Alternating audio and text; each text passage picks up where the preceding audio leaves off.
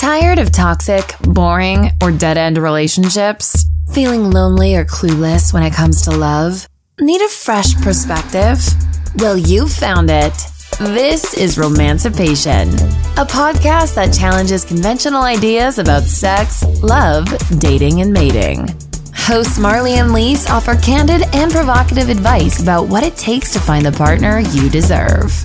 It's time to rethink your approach to your love life. Take charge and get romancipated.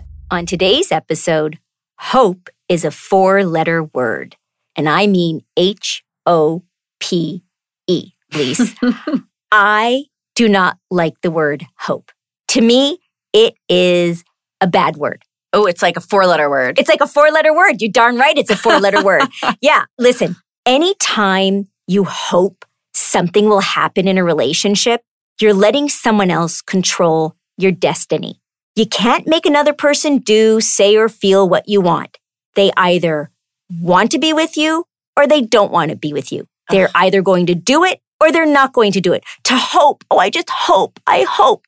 Nonsense. What a waste of energy. When issues arise, you can't bury your head in the sand and hope it goes away or resolves itself. You must confront your feelings. Confront, I say, and share them with your partner. You and I always say communication is key. Yes. This hope nonsense, it's nonsense. It's ludicrous to me.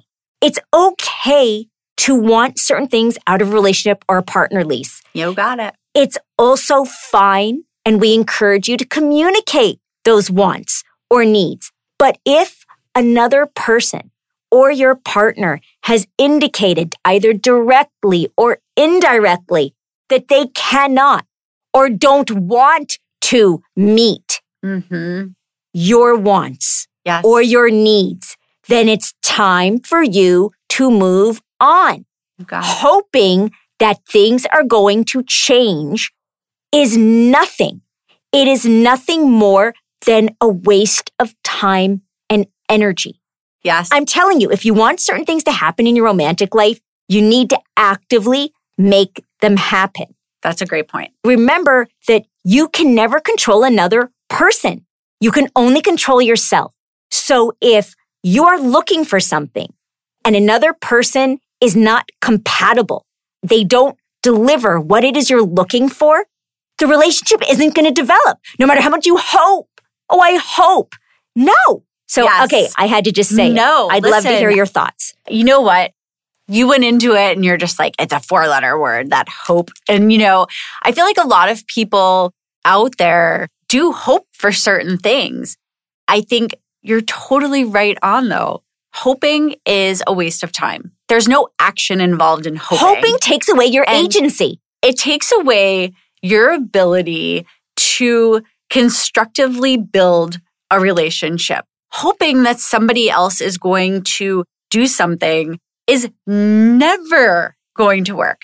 If I hoped my husband was going to get me off tonight, are you kidding me? No, I'm going to make sure. I'm like, dude, tonight it's all about me and my pleasure. It's not, I hope I have an orgasm. Nah, forget the hope.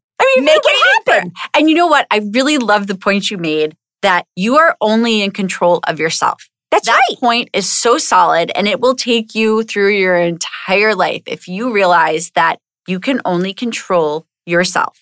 Hoping that somebody else is going to do something to make you feel better, to change the way that you think about something, you only control yourself. That's right. Don't hope. Take it out of your vocabulary. Thank you. A romantic person does not hope. They do not hope.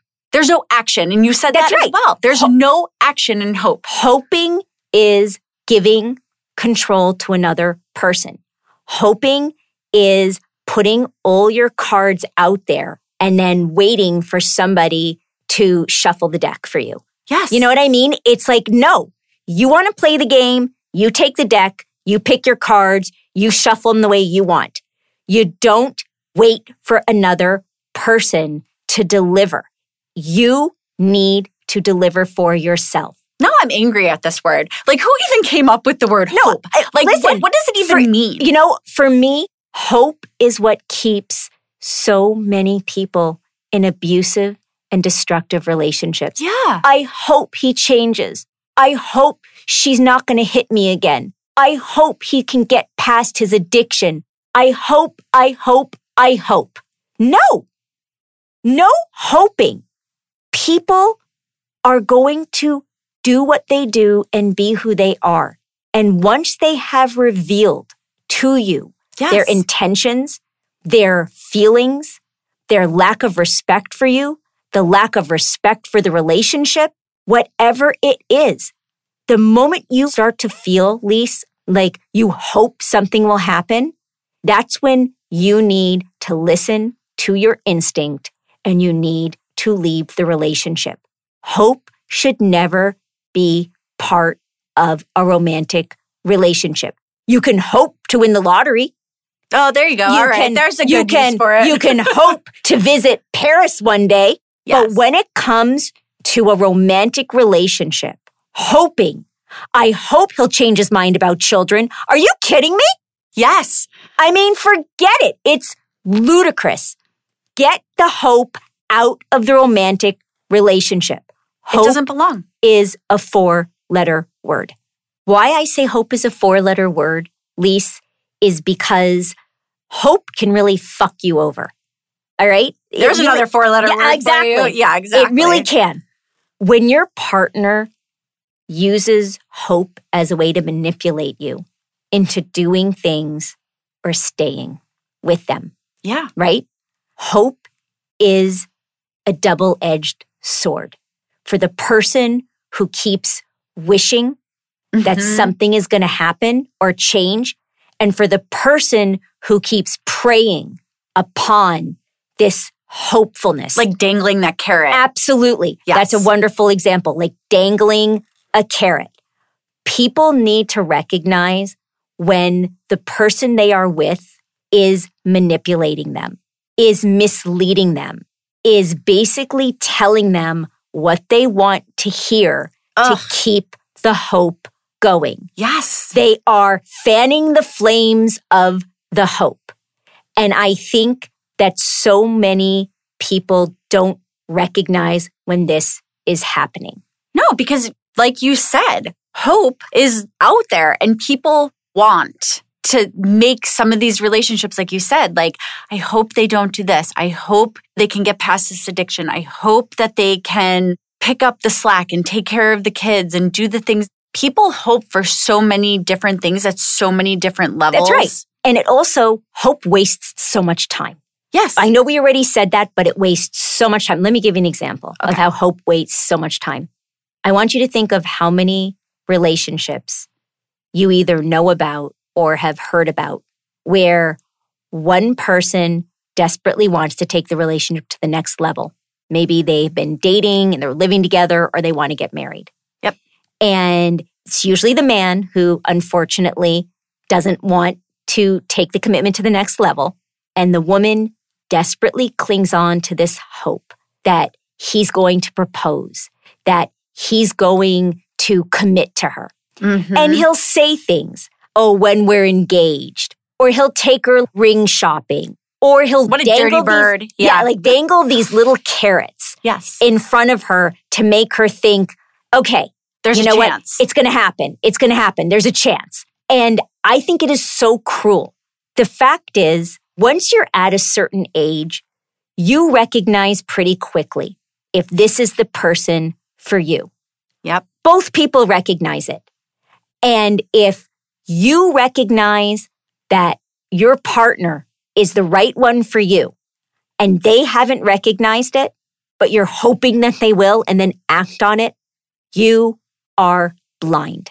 Because if they don't feel the same way about you, walk. Yeah. Walk. Don't waste your time. Away. Don't waste your time. I have countless friends who have wasted years in relationships that were absolute dead ends because they clung to the hope and the guy kept manipulating them because he got what he wanted. The relationship got to stay on his terms. And they feel like they had invested so much. So at that point, you're walking away from love. But here's the thing. Anytime I would say to them, walk away, they would then use an example of where he mentioned marriage, or he did something that would indicate that they're going to take the relationship to the next level. Maybe they went house hunting, or maybe they talked about children.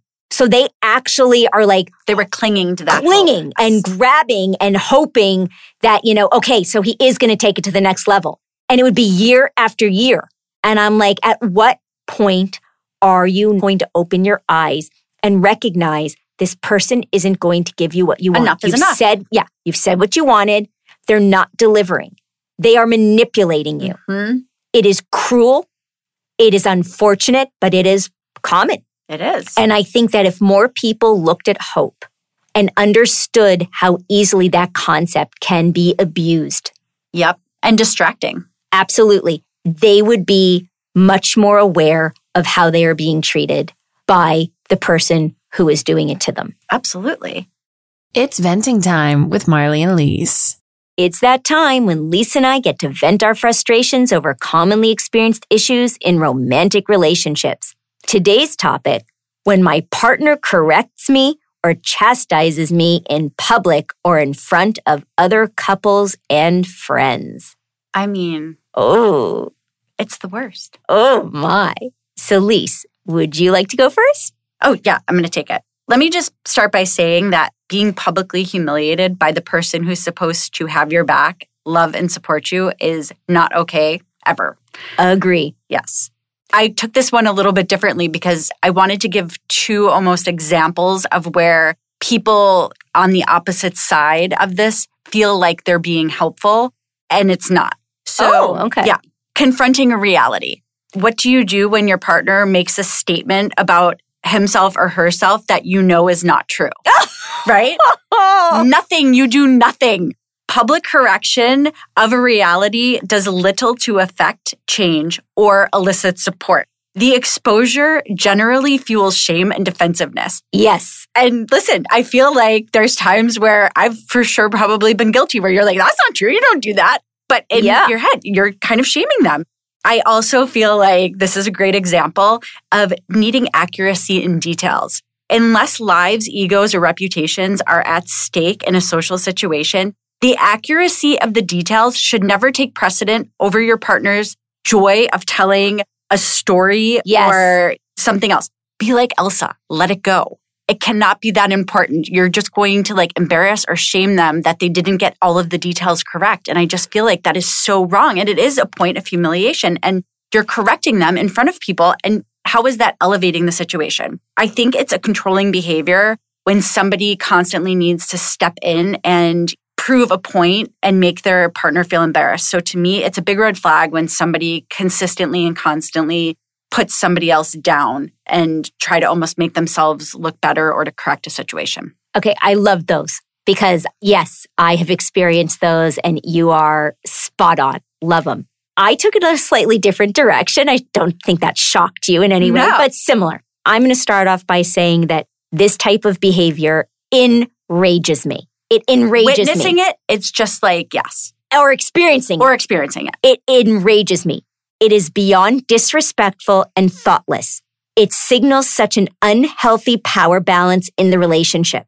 A partner that respects you would never undercut you in front of other people. Everyone is bound to make mistakes or misspeak from time to time. Even if you think you're helping your partner out, it's always better to offer a correction in private and only if your partner is receptive to that type of conversation. Yes. If you have the type of relationship where you don't see how embarrassing or thoughtless it is to demean your partner in front of others, then you need to really do some soul searching. Why do you need to point out a mistake at all? It's a sign of your insecurity. Absolutely. If you feel the need to chastise or correct your partner in front of others, you lack empathy because I guarantee that you would not find it acceptable if your partner did the same thing to you. Your partner should be your equal and therefore you do not have the right to punish or scold them in front of other people. Even if they did something wrong or said something incorrect, there's a time and a place to address it. In front of others is never the time or place. Nope. You are their partner, not their transparent. Yes. Oh, yes. If you're embarrassed by your partner's behavior or the things they say, then you need to reassess why you're with the person in the first place. Got it. It's also incredibly uncomfortable for the people that are present when you correct or reprimand your partner. It's a bad look and it should be seen as a major red flag. Absolutely. And I agree with you, Lise. Often when people are telling a story or relaying some sort of details about something, in the moment they might get them wrong, or there might be a part that they leave out purposefully because maybe they're trying to spare somebody else from maybe embarrassment or revealing the identity. And then when somebody comes in and corrects the story, it instantly makes it seem like the individual telling the story is either lying or is somehow foolish or didn't get the truth. Right. And sometimes not everything in a story is for public consumption. Yeah. And so I find it so incredibly thoughtless and selfish when another person does that. I'll tell you another one that really gets to me. We all stumble over our words. We all sometimes misuse a word or mispronounce a word. I know where you're going with this. Do not correct the person in public. It is humiliating, it is degrading, and it is unnecessary. Every single person is guilty of this. Every single person has done it at some point. Now, if you see a pattern of somebody misusing a word because it's obvious they don't understand what it really means, I don't think there's anything wrong with in private saying, hey, sweetie, you know what? Every time you use that word, you're actually mispronouncing the word or you're using exactly the wrong word. Right. Mm-hmm. There's nothing wrong with that because I think a lot of people don't want to feel foolish in front of others. Right. And so they would appreciate you saying that. But when you do it in person, in front of other people, you have just become like the teacher and they're like your student. And it is such a power play. Yes. It makes me ill. Gross. Lisa and I want to thank you so much for joining us this week. To view the complete show notes and a recap of today's podcast, or to learn more about us, visit www.romancipation.com. Before you go, make sure you subscribe to the podcast so you can receive notifications of new episodes right when they're released. Also, make sure to follow us on Instagram and Facebook. If you're enjoying the podcast, please let us know by leaving a 5-star review on Apple or a 5-star rating on Spotify. Reviews let Apple know that great listeners like you enjoy our show, and that helps us expand our audience. Thanks again, and stay romancipated.